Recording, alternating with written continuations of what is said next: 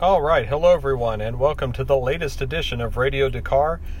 I'm your host, Doug Brooks, and this is a secret transmission.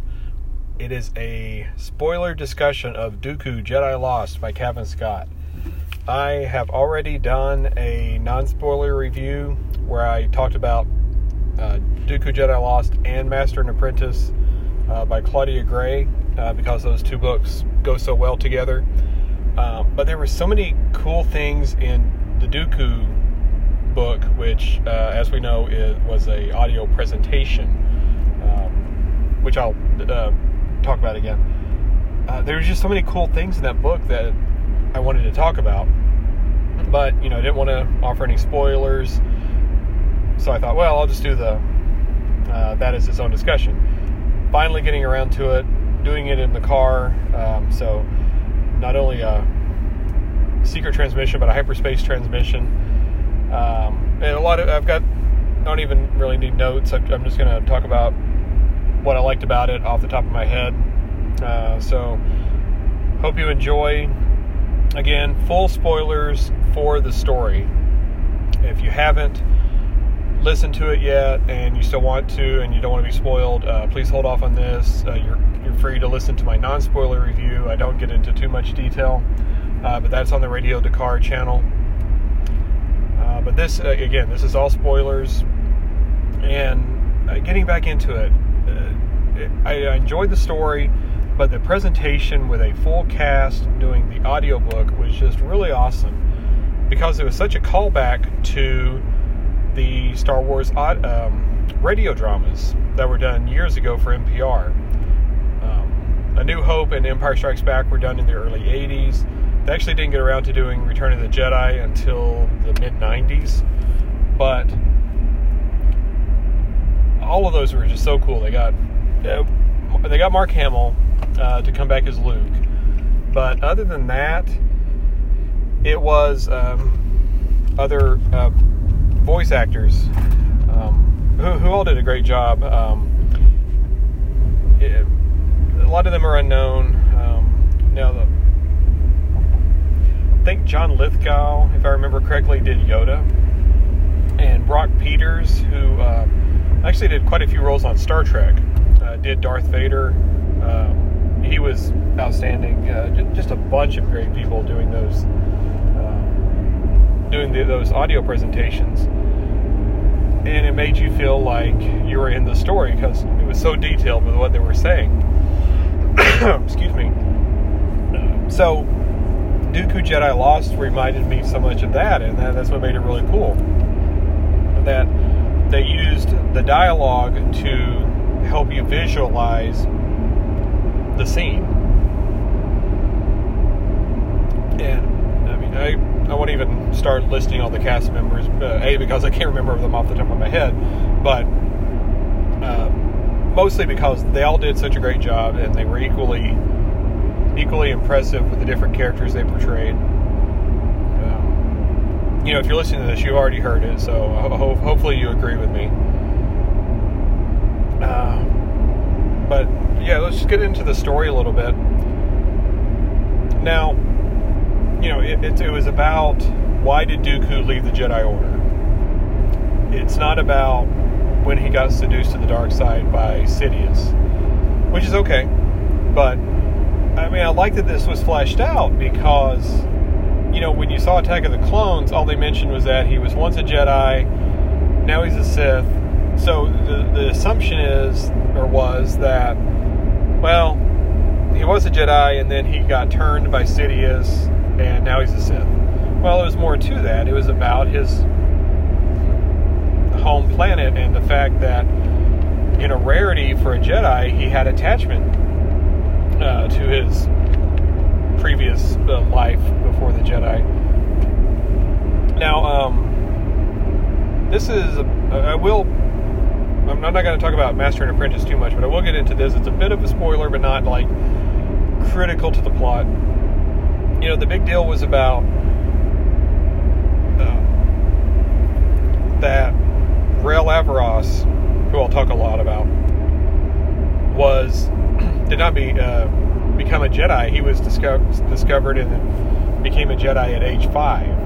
and that Obi-Wan was 3 when he was, and how at that point, I mean, that was just they considered that way too old to starting as a Jedi, because they have memories of their home life. I mean, personally speaking, I have vivid memory. I'm 42. I have vivid memories of when I was 5. You know, going to see E.T. and going to the World's Fair, stuff like that. I mean, I have very vivid memories from that age. So yeah, that was the problem with Rael Averross. And then Obi-Wan being 3, you know, he would have faint memories. And so that made the Phantom Menace even more powerful, because here's this 9-year-old that they're bringing in, even though they think he's the chosen one. Now, that's why the council had such reservations about him, because they had dealt with Jedi like Obi-Wan and Rael being so old. So with Dooku, you know, it's neat to find out it wasn't so much about his age, but that he discovered where he came from. He knew he was from Sereno, and that he was a member of, when he found out he was a member of the royal family, and that he was abandoned by his father. But then he has has this attachment to his sister, and her name escapes me. I'm driving in the dark, so I don't even know. Jenza, yeah, that was her name. That he has this attachment to Jenza, and they stay in contact all those years. So, you know, that's a totally different problem. It's the problem of attachment. So I like that you know, they sowed the seeds. You know, Kevin Scott did this through the backstory, that he always had one foot toward his home planet. And though he tried to be a loyal Jedi, he never forgot where he was from, and then it came to a head in the story. And even though, it wasn't like major twists about, we knew he had to fall somehow away from the Jedi, the fact that the story was a setup for him to have Asajj Ventress kill his sister. Excuse me. That was a twist I didn't see coming. So, the story did have a payoff. It wasn't just, here's a chance to entertain us with his full cast and give Dooku some backstory. No, with the way he was manipulating Asajj throughout the story, it really paid off. So, great job by Kevin Scott on that. That's mainly what I have to say about the overall arc of the story. And I enjoyed it. There was some details, and then I'll get into some of the characters that I really loved. I mentioned it on the non-spoiler review, and I'll discuss it a little more here. I liked that you got the vibe of Hogwarts from the way we were finding out about the younglings and what they were learning as Padawans, and they went to the mess hall, like the great dining hall at Hogwarts, and then they took classes and they learned how to use the Force for different things, kind of like Leviosa, and all that stuff from Harry Potter. I really dug that vibe, and especially following Dooku and Sifo Dyas over the years. You saw, it's kind of like how Harry and Ron were in the first book, and then how they were by the sixth book. As you get older, your relationships change, and especially when you're being brought up in this very dogmatic arena. Excuse me. I figured I would have a cough when I'm doing this. But, so I really dug that vibe of the Jedi Temple as a school, and not just whereas in Master and Apprentice we find we get to see what it's like to be a Padawan in the field, more so than the movies about Obi-Wan and what he has to go through as he's learning, and why he's with Qui-Gon and all that. So, I really liked seeing them as students and then sneaking around, them sneaking around in dark, trying to find, get into the Bogan collection and discovering, the fake wall. It's a window, but it's on the interior, so there's something behind it. Like all the, Chamber of Secrets and all the secret places in Hogwarts. That was really cool. I really dug that. The Hogwarts comparison. Okay, I don't know if this was intentional or not. I don't think it was. But the scene where Dooku and his brother get into the scuffle during their mother's funeral, and the casket gets knocked over and her body falls out, that was straight out of Clerks. Like I say, I don't know if it's intentional or not, but if you've seen, hopefully you've seen Clerks, because Kevin Smith, loves Star Wars and puts references in all his movies. It'd be neat if it was the other way. But, I don't care if you haven't seen it yet, but, they close down the convenience store in the middle of the day to go to a funeral, and then, they get chased out of there, and then they're on their way back to reopen the convenience store. They're having the argument about, you knocked the casket over. I was just leaning on it. Her body fell out. I was like, it's almost like, you could have put that dialogue in Dooku and it would have worked. So that cracked me up. I also loved the homage to Star Wars Resistance, which of course is my bread and butter on the show. But with the racing they had on Coruscant that Dooku and Qui-Gon went to watch when they were trying to unravel some dealings. But, the racing was very similar with the style of the racers and the rings that they had to go through. And it, had me thinking, I've talked a lot about it on my reviews of Resistance. I love the racing that they did on Castellon. I thought we could have gotten more of it on the show. But, how they could reconfigure the rings and make it, more challenging, like when they were doing I forgot the name of the race. The one where Yeager and Marcus raced in it. But anyway, the fact, you can make different difficulty for the race. But then the fact they had one on Coruscant, that's a whole nother degree of difficulty by having the buildings and everything, not just water. Side note, the Star Wars Resistance game that's on the Disney Now app was so much fun. Making your racer and getting to choose Kaz or Tam and flying against the other aces, and the difficulty of the rings on that game are really cool. I hope they install updates on that, because I had a lot of fun with that. So yes, I love the racing scene in Dooku. Made me think of why I love Resistance.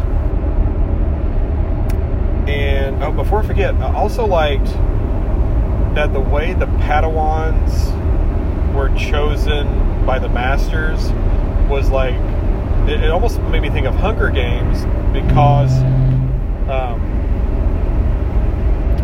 of how they changed the arenas for the mock combat each time, and they mentioned, no, we've done it underwater, and we've done it in Zero G, and it made me think of how, in the Hunger Games, each year the games were held in a different environment.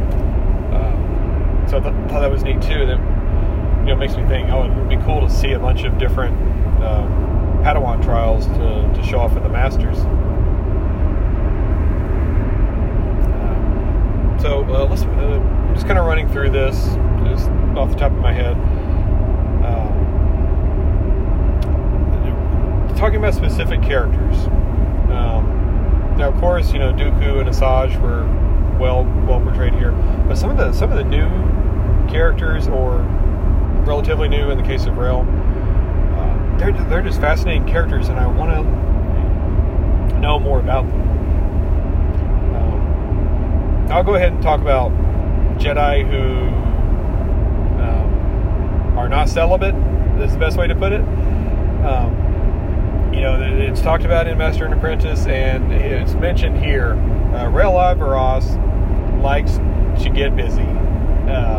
He's like, I can't deal with the celibacy thing. I'm a Jedi, but I'm still going to bang. So,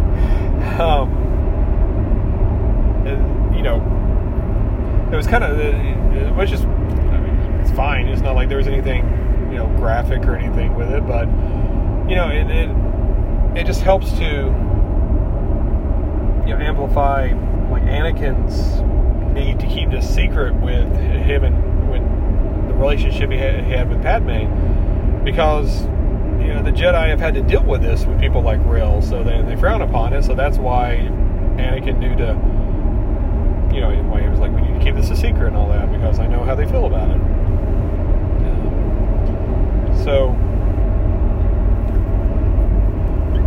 Rael is a really fascinating character, and I know a lot of people love him and want to hear more about him. I mentioned this on the review. I still think, in my mind, it's Stephen Lang from Avatar who should play him if they ever did live action. And I would love to, and it mentions his tattered, very casual Jedi attire. I want to see this. I want to see some representations. That's one thing I loved about Alphabet Squadron recently, was because they released promo art of what the characters look like. So you had a very good visual in my mind as I'm listening to the book. And it'd be cool if they did that with characters like Rael and other major characters that have come out in the books that have been in, not been in other media.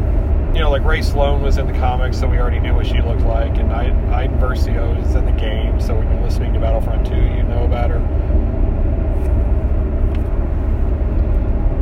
So you got Rael, and then you got Eula Braylen, who also likes to get busy, but her reasoning was really fascinating because, and it's, you think about it, you have the Seekers, who are the Jedi who go out into the galaxy and find the Force-sensitive children.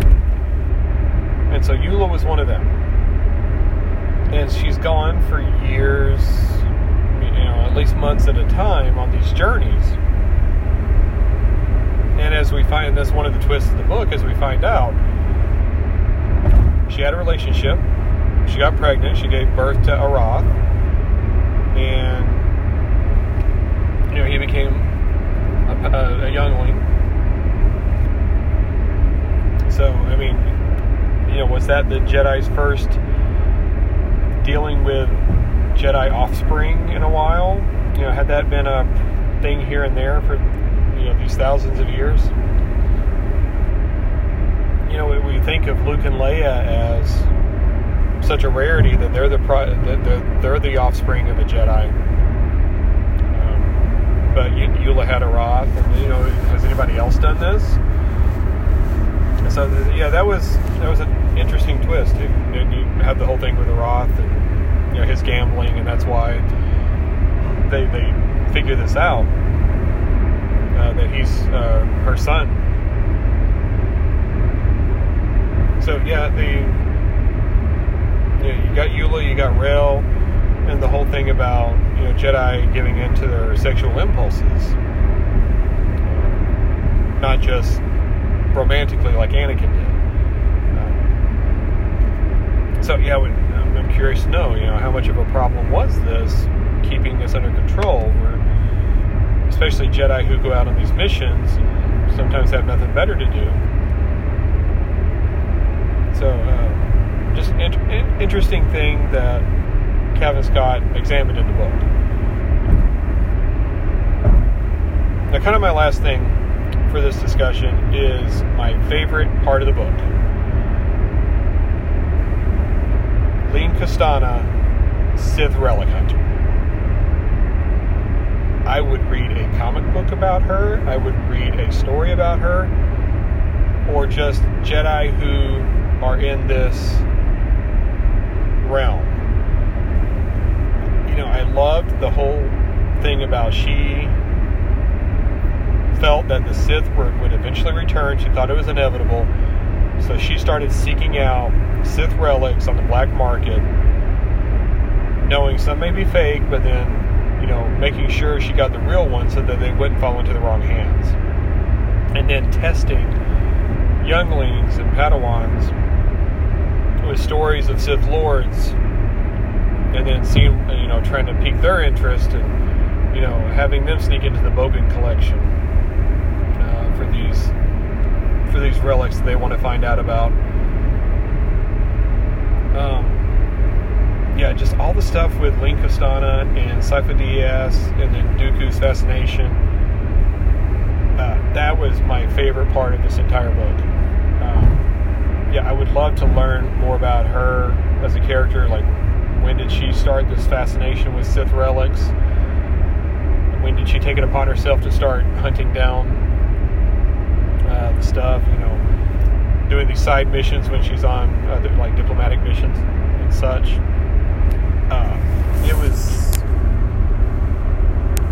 That was just so fascinating to me. I listened to the book twice, so I could, especially with the twist, so I could pick up on stuff earlier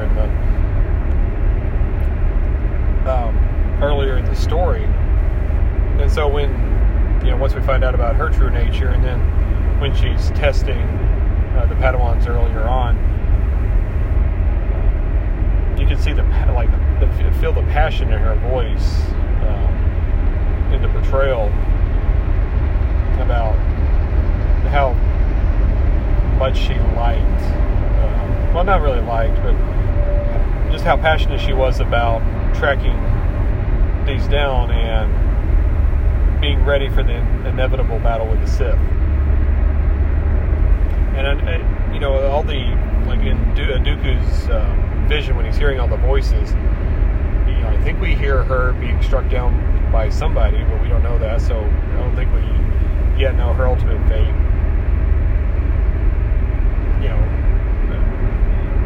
Unfortunately, it would be very appropriate if she was defeated by Darth Tyrannus or Darth Sidious at some point. But I want to know more about the Sith relic hunters. If it's a story about her, or maybe a previous Jedi Master who got her interested. I want to know this stuff. So, she to me was the most compelling character in the book, and I really enjoyed those parts of it.